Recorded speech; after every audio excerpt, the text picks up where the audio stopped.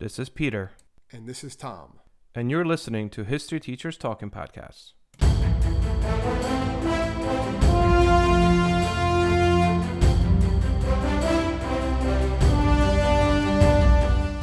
All right, this is Peter Zablocki and Thomas Fresca, and welcome back to our podcast. Tommy, what do we got today? Yes, well, we are back, like you said. Welcome back. And what today we're going to be looking at is the precursor to the United Nations, which you're hearing in the news quite a bit recently. So we're going to be looking at the rise and the fall of the League of Nations. Yep. Which was basically an international diplomatic group developed like a little bit after World War I as a way to basically solve disputes, very similar to the United Nations of today. And it was a precursor, like we said, to the United Nations. It had some success, mixed record of success, but it really put a lot of its self-interest before becoming involved with conflict resolution, which kind of led to its problems. It had to contend with also governments and that didn't recognize its authority, largely ceased operations during World War II, but it did last until 1946, technically. But really the big reason, where we'll talk about why it failed, was one of the big reasons was that the United States did not join it. We did not join it. We'll talk about that, why we didn't join it. It really was Woodrow Wilson, who was the president of the U.S. at the time, really was the driving force to getting it created, but then we don't join. The Senate refuses to ratify the treaty. Which is something I want to talk about as well. And we're not trying to be like U.S.-centric here, like, oh, it didn't work out because of U.S. No, it actually, that's the consensus around the world, is that it failed because of the fact that the United States and its military might at the time did not join to really give it credibility, but also give it the military might that was needed. Especially after World War I. Especially after World War I. How I used to compare it to my students, and I know you might laugh, and again, it's going to sound very like USA, but like... You always sound USA. Yeah, well, what are you going to do? Hey, look what happened, right? The U.S. just got knocked out of the World Cup, right? It happens. Hey. It's soccer. So be it. And what do we debut the very next day? A brand new stealth bomber. So it's like, yeah, we didn't win the World Cup, but look what we have instead. So that kind of gives you a little bit of where our priorities lie. Priorities lie. Not so much we're kicking a ball into a goal, but look what we have. Stop knocking on the World Cup, bro. That's like a big deal. I'm not knocking the World Cup. I'm all for it. My students were excited for it. It's been really fun trying to get lessons done where all they want to do is watch the World Cup on their phones and stuff like that. That is true. So you got to just give up and once in a while let them watch a little bit, you know? That's right. They survive. They'll survive. But anyway, to get back to the League of Nations, because of leagues, the name always made me remember, basically I compared it to imagine the Justice League, right? Without Superman. Without Superman. It's like, yeah, they're going to have some power, they're going to have something, but they're kind of missing a very important member. Okay, and even though we're not the biggest military power, after World War I, we kind of are. All right, it fades. It fades with isolationism, and I think not joining the League of Nations is a reason why we kind of fade down and we're unprepared for a lot of the stuff that then leads into World War II. But that's a whole other podcast, a whole other story that you can make the argument there that maybe if the United States joins the League of Nations, World War II doesn't happen as we know it. Maybe the U.S. doesn't go into isolationism as much as it did after the First World War. So there's a lot of what ifs there also in history when it comes to the League of Nations. Yep. And also the League of Nations, the issue of League of Nations is that in order for anything to be decided upon, it needed a majority of the people and the members, so the 58 members, to actually agree upon something. And getting 58 members to agree upon anything, these are 58 various countries, is in itself, I think, kind of ridiculous. It wasn't going to work. Yeah, and also not only did the United States not join, but a lot of countries quit. I mean, Japan, Italy, Germany, Spain, they all quit. And it's a precursor to the rise of dictatorships throughout 1930s. Because I think that the idea of the League of Nations, which, like you said, was founded on January 10th, 1920, at the Paris Peace Conference, the idea of it kind of was working for 10 years, I would say. And by working, I mean, it didn't hurt anything. You know, it was there. And the idea of maintaining world peace was legit. It's the 1930s that hit into play, and that's when you really see it crumble and fall apart.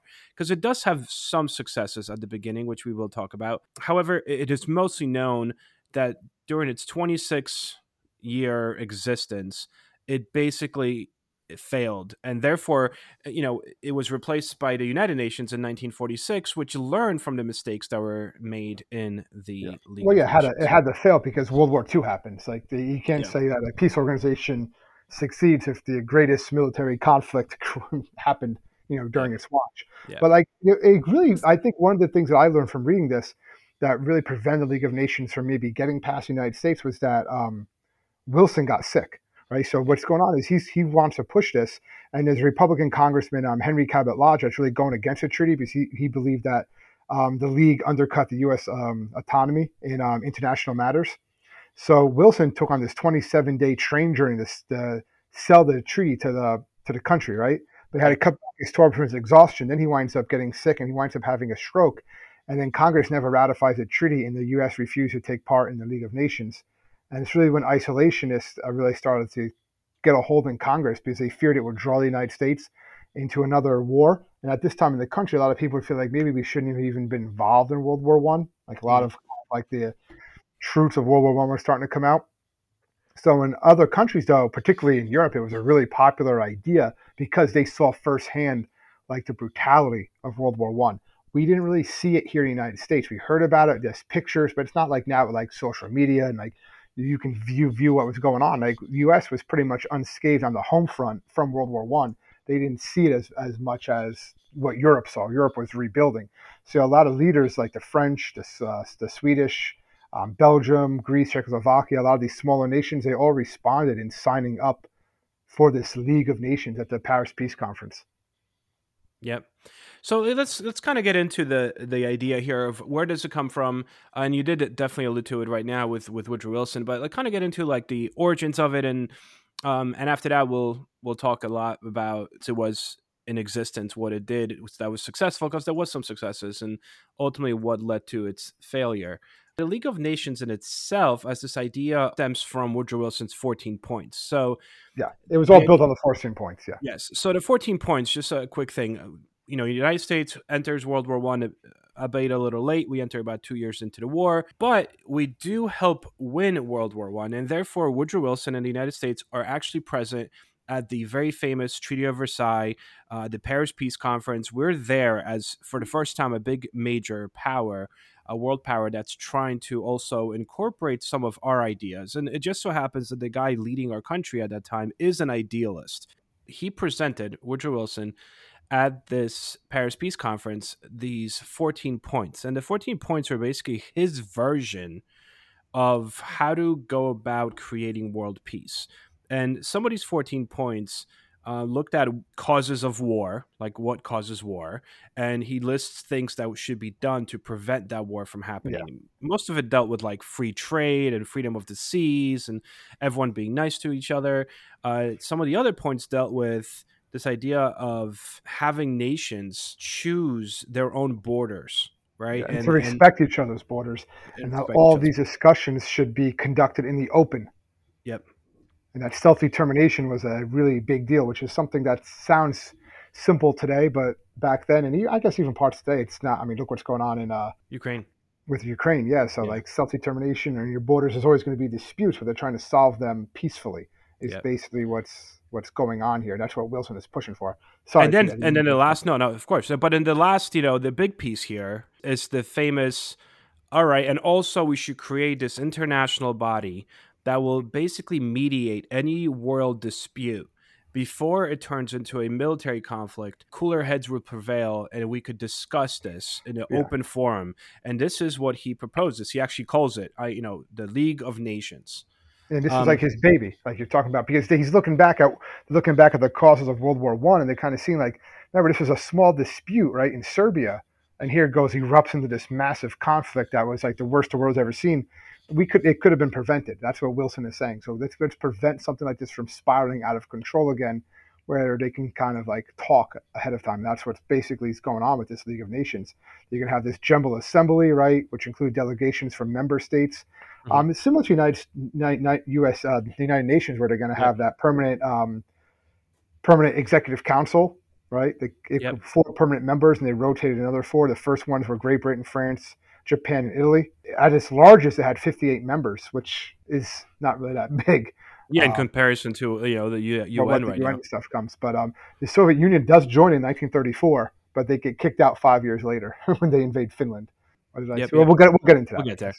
Yeah, just for comparison reasons, United Nations has 193 members, and the League of Nations, which is often called the first United Nations, only barely had 58. So there's something to it. But so you already mentioned this idea that Woodrow Wilson comes up with this, and Woodrow Wilson really wants the United States to join the League of Nations, and he brings it. He brings the Treaty of Versailles along with the League of Nations for ratification because president has the right to make treaties according to our Yes. Constitution.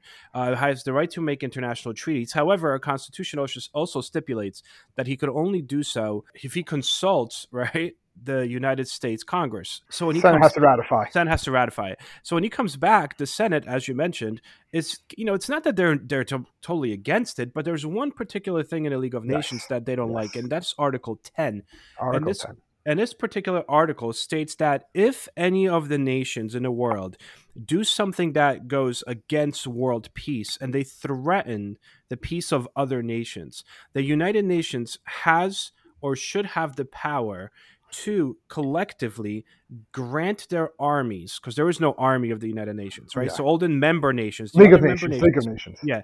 So there's these League of Nations, yeah. So these other members of the League of Nations will grant their armies to go and quell or suppress this terror or whatever aggression from this bad country, which basically will allow the League of Nations to use America's military. And Senate is like, wait a second, you can't do that. Only Congress can essentially declare war and send the U.S. military to fight in foreign conflicts. And if we agree to the League of Nations, we are inadvertently agreeing to the fact that we could use American military in foreign Yeah. conflicts That's what they with were it. afraid of. Exactly. With a decision that is not made by the United States. It is Yeah. made Now, by the this was League of Nations. before like the War Powers Act and a lot of the other Yeah, yeah, yeah. things that really That's make all the 20s. executive branch much more powerful, like what you see during the New Deal and stuff. Because Yep. technically, if it was today's presidency, the president could use what's called an executive agreement to Yep. possibly ratify this treaty on his own. So what presidents do, it's like that version of an executive order, which how constitutional are they? That's still something that's debated. But that logically, using by today's executive power standards, Wilson probably could have forced this to happen if he really wanted to. Yep. But in the 1920s and 30s, that still was something that's going to happen. And they were just afraid of Article 10. It was Yep. basically again, Henry Cabot Lodge is the one that's really pushing this. And maybe he could have rallied American people's support, but when Wilson has that stroke, that's it. That's the death Yep. of the Treaty of Versailles and the League of Nations for the United States. Is just not going to happen. Yep. Not to mention that he has the stroke because he's literally, like you said earlier, he gets Pushing on this himself. national tour and he's just like, well, I need to sell this to the American people. And it's just not doing it for him. So the league is created. It is created without us. It begins its organizational work in the fall of 1919. The first 10 months are actually it's headquartered in London before it moves officially to Geneva. And the covenant, the first structure of the League of Nations, goes into effect on January 10th, 1920, formally instituting the League of Nations. Initially, by 1920, there was 48 countries that had joined the League of Nations. This is the beginning. Right? Yeah, so they're doing their thing, right? And right away, they're kind of really struggling for their for an opportunity to assert its authority. Because if you didn't join the League of Nations, when I say you, I mean these countries, it wasn't really respected. Like no one respected this League of Nations if they didn't join it. That's why they didn't join it. So a lot of people are saying, listen, the failure is likely to damage this organization, so we have to like insulate itself into any just dispute. And one of them that popped up was Russia, which was not a member of the League at the time, attacked a port in Persia in 1920. And Persia says, help us to the League of Nations. But the League refused to take part because they said, well, Russia doesn't acknowledge our jurisdiction, so it's just going to damage the League's authority, so we're not going to get involved. It's like, well, Russia's not going to listen to us anyway, so we're just going to let them do it, which again just kind of defeats the purpose of the League right there. So Yep. they thought that by not getting involved, they were going to save the legitimacy of the League. By not getting involved, people looked at it that like, what's going to happen? And then a lot of other of these small things that started coming around in Europe, particularly the smaller nations, like they didn't really want to give autonomy over to the League of Nations for help. Mm-hmm. So they had no choice but to get involved. And from 1919 to 1935, the League acted as kind of a trustee. A lot of these tiny regions between France and Germany called SCARs. And he became a custodian actually of this area, a very coal-rich area. And it was allowed to determine on its own which two countries it wished to join. Obviously, in the 30s, they decided to join Germany because they kind of didn't have a choice, but it's a whole other thing. But that's basically what's going on here. So a lot of these free cities, they kind of go to the League of Nations for dispute. And that's really what the League of Nations is doing. They did the same thing with Danzig. They're doing these sort of like smaller disputes and stuff like that at this time. Yep. And what's also crazy though is like they're dealing with all these disputes and they're trying to, establish their mission and credibility, but they only really meet in March, June, September, and December of each year. So they meet four times, right? And even at the meeting itself, most of the people that were sent from various countries were elder statesmen. These are people that kind of had already withdrawn from active politics, right? They're known diplomats, they're professional diplomats, but they're not like the leaders of these respective countries. Yeah. Nothing You they know, say is going to necessarily be held on yeah, to. it's really not, right? And then eventually by like mid 20s, European members start sending foreign ministers to these meetings. Because it was even in the first 3 years, it was becoming kind of like a nothing's really happening here. No one's really taking this seriously. And to try to boost that credibility, that's when you have nations start sending ministers, like actual foreign ministers, so to give some authority and importance to this council. The main business of this council was political, so they dealt mostly with disputes that could somehow spiral and endanger peace. Also, countless small problems that kind of rose around smaller peace treaties. And they did have some successes. I think we should mention that they did exist. You have, well, the one big one, it was their humanitarian work, right? Specifically with refugees and prisoners after World War One. Yeah, they helped out. Right, yeah. So the League organized and really helped return 400,000 prisoners of war to their respective countries. It found homes for them. Countless refugees created refugee camps. It also did much humanitarian work. It dealt with a lot with tropical diseases. It created an idea of nations working together to try to diminish the drug trade around the world. So humanitarian efforts, it looked at trying to get rid of disease. It created the International Labor Organization, which is a subcommittee of it that was basically set up on nations coming together to brainstorm ideas on how to improve workers' rights and working conditions across the world and to combat child labor. They try to revive the world economy. They arrange specifically world conferences so that way nations could discuss tariffs and trade agreements. And of course, this is all throughout the 20s. Once 1929 happens, Great Depression happens, no one's really talking about. Well, they're more concerned with what's going on internally in their countries than Yeah, what's going on everywhere else. but up to this point, they're trying their best. They're trying. They Oh, do a lot of work also, like you were saying, with humanitarian work, yeah. protection of minorities. So they were doing in other countries. They did something called the Mandates Commission, right, which Hmm. got involved in tensions in Palestine between incoming Jewish populations and the Palestinian Arabs. They tried to get some peace, but it was kind of got complicated, obviously, when World War II broke out. So they are doing these sorts of things. They got Iraq to join the league in Yeah. 1929, so they are able to recruit other members. It just doesn't work out. So they do small things. There's a lot of small things. They do handle some small disputes, like we said, but anything that gets the bigger disputes, they're just not respected by these other countries. And then countries that are in the league start to just not follow its rules, which we'll talk about in a few minutes. Yep. And that just basically leads to its downfall. Yeah, it's kind of like once you lose the credibility, it's very much like, we're teachers, right?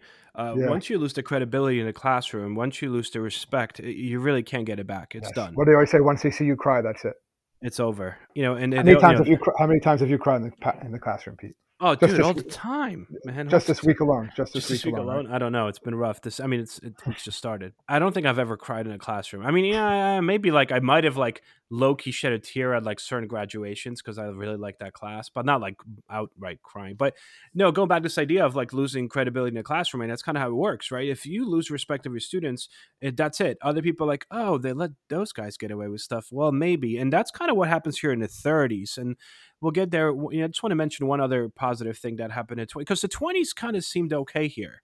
Like they're getting some Yes. stuff done.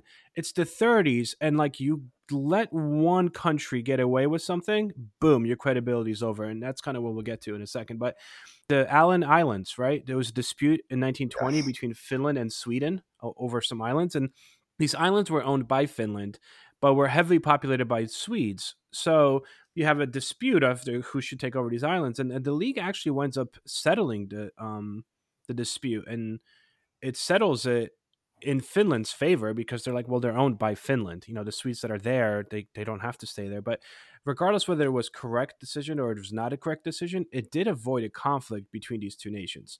So this is 1920, really early on. It's like, all right, this is going to work. there was a dispute in 21 between Poland and Germany. You Yeah, have Lithuania. riots, between German territory and Polish territory, because Poland was recreated at the end of World War One. It was gone from the map prior to World War One, because it was divided, it was partitioned, and it was recreated by the League of Nations. And some of the areas that were granted to Poland, were once Germany. There's a lot of infighting. Again, League of Nations steps in, gets Poland and Germany to the discussion table, and Germany gets most of the land that was disputed, but Poland is granted the land that it is granted. Contains just very rich industry and natural resources. So it's like, look, you don't get as much land, but you get the good land. Yeah, Okay, better stuff. everyone's happy. So things are kind of going okay, but Yeah. then Then they things. don't. Like in 1923, that's probably what we're talking about, right? Yeah, that's where I was going to go to. So So you have what's happening? you have the murder of this Italian general, right? Mhm. Enrico Tellini, and his staff when they're in Greece. So at this point in 23, Mussolini is in charge of Italy, right? People forget that, right? They think like Yeah, 40s. No, this guy's been there way before. he was there way before that. That's a whole podcast. We never did Mussolini, did we? We Shit, talked about him a couple. What a terrible but yeah, end to a guy, though. That's a terrible end, but you could argue a deserving end if. Well, no, I don't think we could argue that. I think that's a given. So, okay, good. I want to make sure we're on the same page there. Yeah, right. Yeah, no Kanye here. There's no Kanye here. All right, we're not making any of that. All right. But yeah, he was retaliated by basically bombing and invading the Greek island of Corfu, and the Greece requests the league's help. They're like, listen, that guy was murdered here, yes, but it wasn't part of our government. He's just using this to try to gain territory and stuff like that, because Mussolini is outright this time talking how he wants to like bring Italy back to its glory, restore the Roman Empire, that sort of stuff. And he requests the league's help, but Mussolini just refused to work with the league. Remember, they're one of the permanent Security Council members. Italy is. So he's just like, no, there's nothing illegal about what we did. Greetings from Evergreen Podcasts. We're rolling out a listener survey, and we want to hear from you. The information in the survey will help us gather statistics and in turn make our shows more appealing to advertisers. I know most people don't like ads, but this is one of the only ways our shows make money and help keep their lights on. We promise it will only take a few minutes, but the impact on our podcasts will be tremendous. As a token of our appreciation, we'll randomly select one lucky participant each month to win an exclusive merchandise package from Evergreen Podcasts. Head to evergreenpodcast.com/listenersurvey to help a show and possibly get some free stuff for doing so. We can't thank you enough for the support. Now back to the show. And they're like, yeah, but we have to sit and talk. And he's like, no, we don't. We didn't do anything wrong. We're just defending ourselves. He's like, this is not the league's business. And the league just kind of like went along with it. And they just kind of let Italy do that, because again, they didn't have the will or the ability to enforce anything. So they were kind of like left on the sidelines watching, as the dispute was solved instead by Conference of Ambassadors and ally group. So all these other people start to get involved, and they did nothing. They just couldn't. And the issue there too is, I think you just totally hit the nail on the head here. They have no way to enforce it, because these guys just fought what is considered at this point the worst, greatest military conflict ever in history of the world to them. One that was called and dubbed the war to end all wars, rather.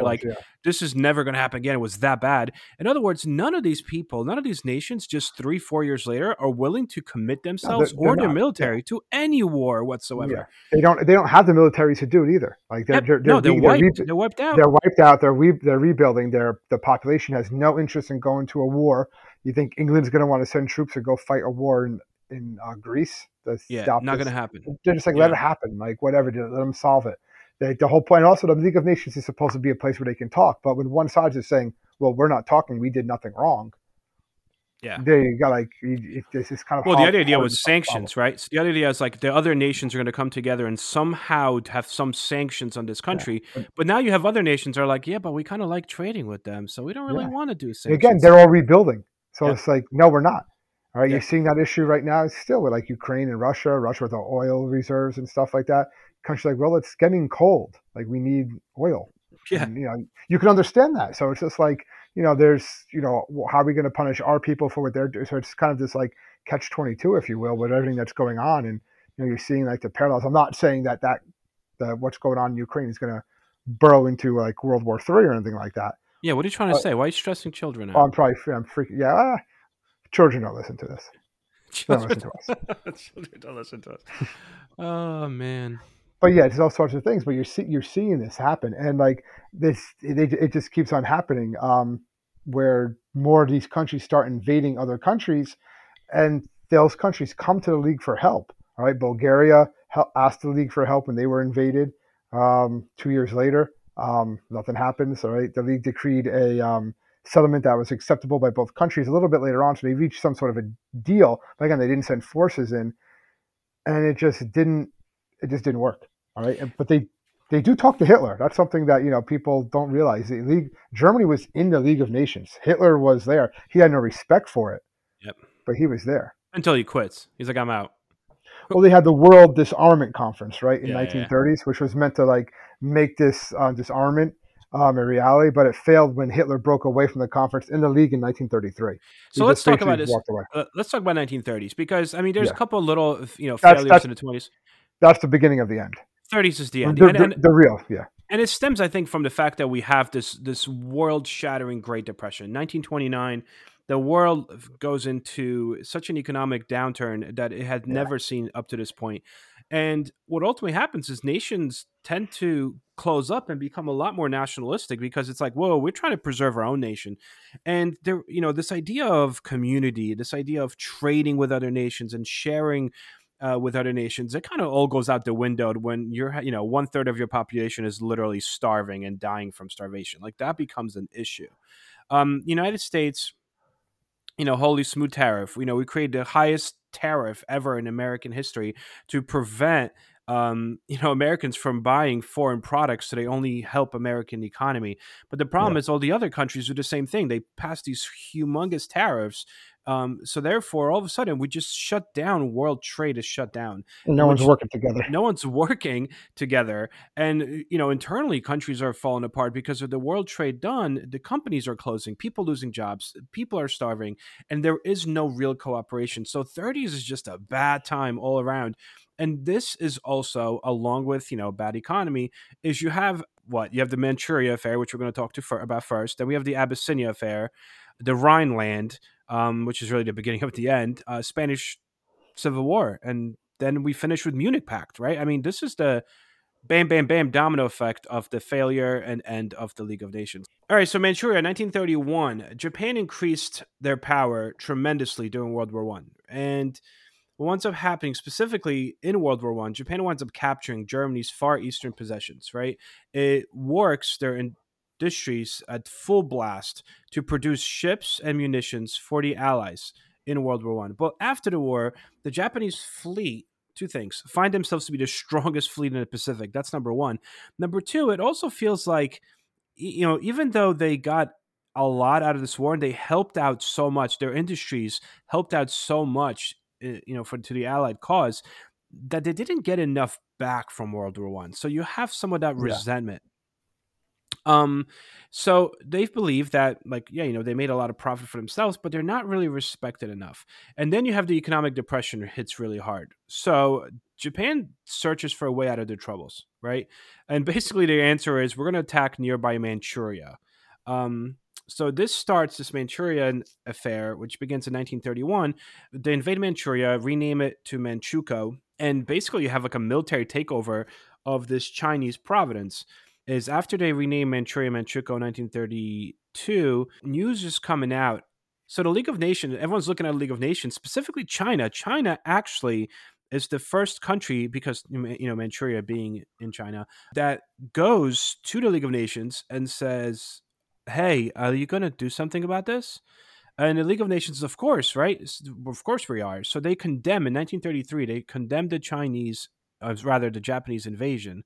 And they're like, you can't do this. And that angers Japan. Yeah, it angers Japan. And initially what they're saying is, we're going to do these economic sanctions. We're going to stop trading. European League of Nations are going to stop trading with Japan. There's only one problem. Japan doesn't really trade with Europe. Its number one trade partner is the United States of America in 1930s. And the United States of America, as we had already mentioned, is not in the League of Nations. So the fact that the League of Nations is like, we're going to limit trade, it really doesn't do much for Japan. And behind this is another thing that's crazy is Britain actually goes behind closed doors and they're like, we don't want to stop trading with Japan. We kind of trade with them too. We've been working on it to try to compete with the US. So Britain actually has this like, underground meeting with Japan, and it's like, all right, look, listen, the league is going to try to cut down some of your trade, but like we're still going to trade with you.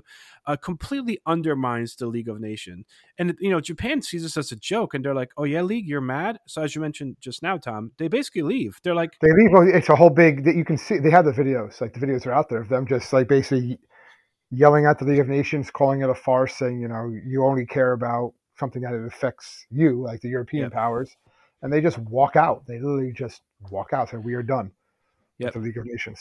In 1933, they leave the League of Nations and they continue the conquest of China. Actually, the second phase of the intervention is in mainland China in 1937, and their fight against China, an invasion of China, lasts until the end of the war in 1945. Number one, the League showed that it is incapable of enforcing any world peace. Like the farce was done. Wait, and what would you think though, Pete? Like if the League decided to actually, like, so let's say they could get an army together and send it in. They probably could have stopped all this from ever happening. Like what we know happens. But do you think they would have even been able to send an army? See, I don't even think they would be able to send an army because, again, 33, 32, like depression is hard. Yeah, but I'm saying, what if they could? Like if they actually could get an army out there? Like I think they could have stopped a lot of this stuff from happening. I mean, and there were people that were saying you have to stop force with force. There were people advocating that.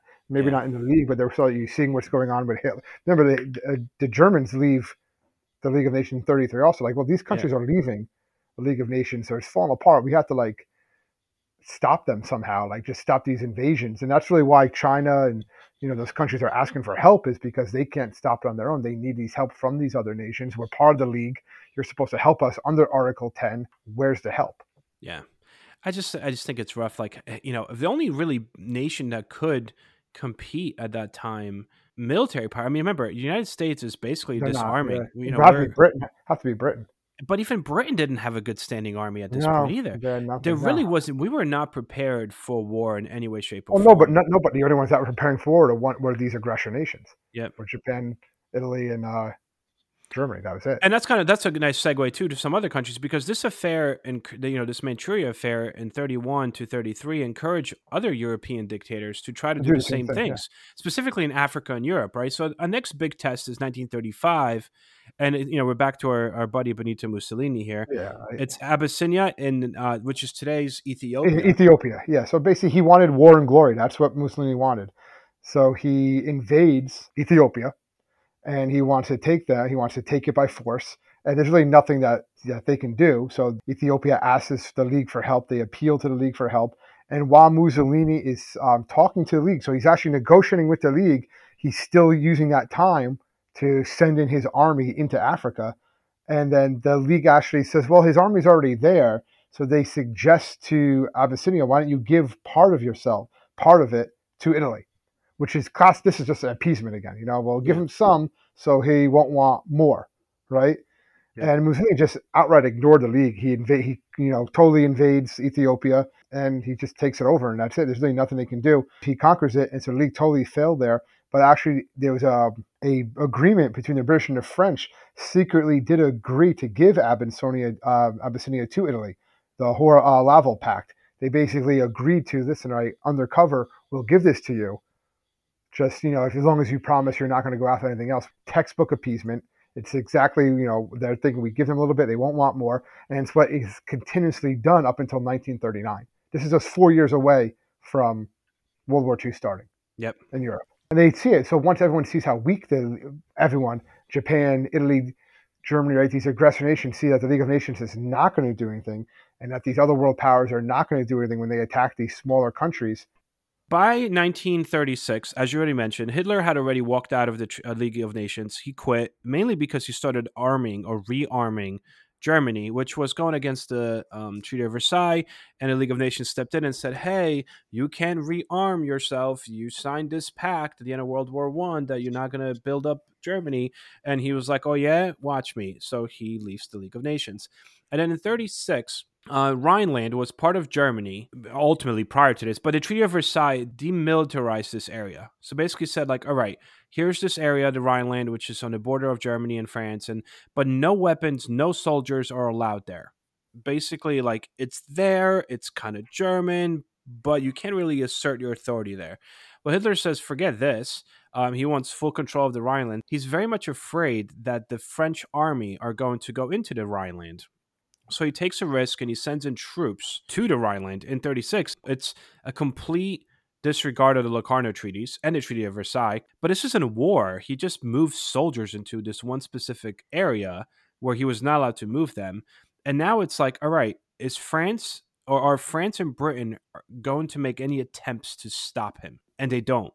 And this is basically Hitler's first version of like, okay, I like blatantly embarrassed the League of Nations. He's testing the water. Yeah, he's testing to see what he can get away with, and he's getting away with it. So why not go for it until they decide to try to stop him? And then, and obviously he takes it a step further when you have the annexation of Austria, right? The occupation and annexation of Austria happens. Nazi Germany comes in March of 1938. Same premise. What's the reaction? Like, what is the League of Nations going to do when Hitler's armies roll into Austria? We should also mention that by then, Germany is, in the face of the world, one of the most powerful countries economically. The rest of the world is 38. The United States just hit a recession within the depression. Like, things are not looking good. And here is Germany, rearmed, strong economy. When Hitler goes in and annexes Austria, not every Austrian is necessarily upset about this. I'm not saying they were all happy, but I'm saying not everyone was upset. And again, no one was going to fight a war over it. Either. Yeah, there's no fighting. He just took over. And,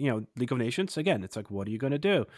And I think this kind of brings us to the ultimate final straw, which is the Munich Pact, right? I mean, unless you have anything before that. No, that's pretty well. You have some stuff with the Spanish Civil War they try to get involved with, but that's not something that we need to get into here. So Munich Pact, we're looking at 1938 as well, and it's kind of infamous. It's also known as the Munich Betrayal. But ultimately, the League of Nations tries to kind of flex its muscles again, while at the same time not really taking any action whatsoever. Well, this is all based on Hitler being able to, take over Austria, and in March of 38, like you said. So he's looking at Czechoslovakia. Mm-hmm. About 3 million people in the Sudetenland, right? That's what this all comes down to, right? With people, they say they're German of origin, and he wants them to be part of Germany.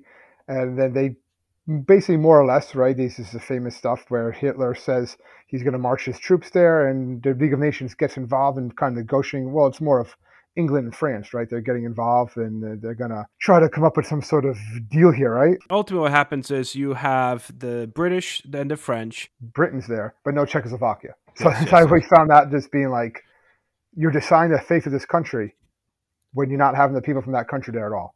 So also, it's just showing like the failure that the League, because really this should have been like a League international event, but since Hitler didn't respect the League, he wasn't going to meet with them. Yeah. And this is the last final cop-out. Britain winds up signing this peace with Hitler. You have Hitler's signature, stating that if Hitler gets to keep this one area of Czechoslovakia, he is done. He will be done. No more. Basically, Hitler's like, all right, so they let me take this piece. So he takes the Sudetenland, and then shortly thereafter, boom, he takes over the rest of Czechoslovakia. And then he looks like, oh, what are you going to do now? Nothing. The answer is nothing. War starts in 1939 with in September with the attack on Poland. By then, there really is no more League of Nations. Its early successors are gone. Yeah, they exist, but they're not really there. They do try a few other things. I noticed in the early 30s, the Kellogg's Brand Act, when they try to outlaw war. War. But okay, great. But the countries that signed are not the countries that are waging war, so it's like whatever. Once World War II actually starts, a lot of the League of Nations, the countries didn't want to meet because they were afraid it was going to start more war. That if they met in other parts of these lands, like they would get attacked by the Axis powers. So the final meeting of the League of Nations was actually held in Geneva on April 18th, 1946. You had 34 nations attend it, and it was just basically a motion was made to close the session, and the resolution was that the League of Nations shall cease to exist, except for the purpose of liquidation of its assets. And it was voted in favor 33-0. Egypt abstained. And that was the end of it. And they declared that the League of Nations was closed. And a lot of these countries still had some of like the secretarial staff, but most of them fled to North America. And then by this time already before this in 45 at the Yalta Conference, so the Allies powers created a new body, to supplement the league's role, which became the United Nations. And a lot of the money and stuff from the League of Nations went into, I think, $22 million, which is a pretty decent amount, especially at the time, was transferred over and assigned to the UN. And the United Nations structure was basically designed to be much more effective than the League. You had like the main allies, you had the UK, USSR, France, US, and China are all permanent members of Security Council. It's much easier for them. They don't have their own army, but they're able to raise their own forces much easier. Again, because this time you're having mostly, I mean, we're going to say the United States is an active role in it. And there's no dispute that the US is not a major superpower after World War II. So they're supporting it, and they're willing to send troops in, like you see in Korea, Yugoslavia, and some other options. Sometimes they're not, but they're more likely to engage and have these open sessions than the League of Nations ever was. Yeah. So ultimately, the League of Nations fails. Its early successes are heavily overshadowed, and that's their success, like we talked about. Some of them, I'm sorry to interrupt people. Come on, what their successes were nothing major. Well, actually, because if you think about it, I mean, if their major cause of like why they existed was to prevent war and create world peace, they failed. Yeah, it failed. They fail. I mean, you could just say like you try a little bit and you kind of stop these small little disputes, fine.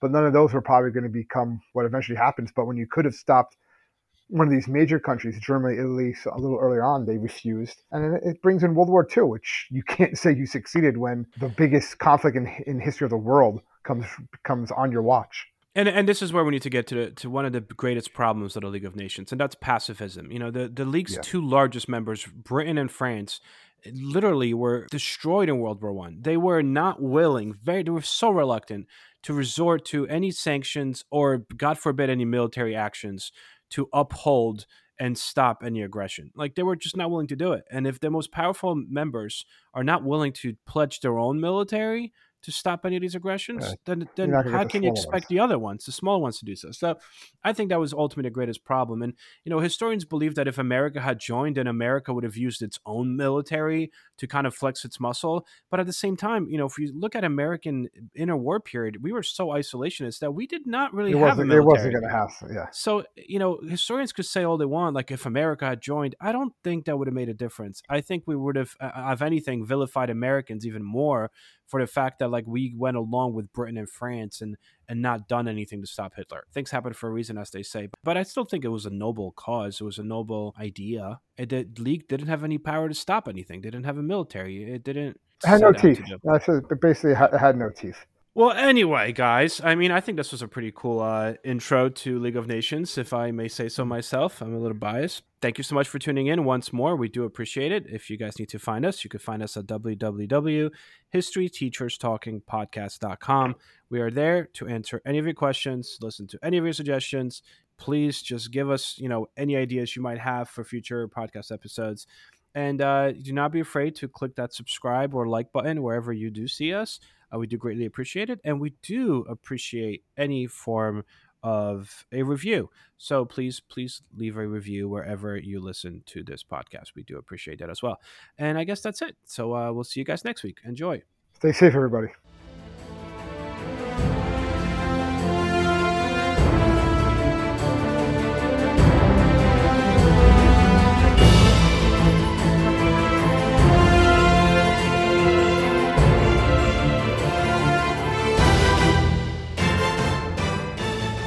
I hope everyone enjoyed our podcast, and if you would like to email us, you can do so at historyteacherspodcast@gmail.com. Around 10,000 BCE, families and tribes of the ancestors to the people of Britain would arrive in the southern part of the island after crossing from land that bridged from Europe. The Welsh built houses, communities, kingdoms, and continued to survive through Romans, Saxons, Danes, and Normans. The language and culture influenced by these sources continued to change and thrive, becoming ancient and modern at the same time. Join me as we travel through the history, meeting the kings, queens, nobles, and everyday people that create and grew modern Wales from the seeds of the ancient past. Croeso, and welcome to the Welsh History Podcast.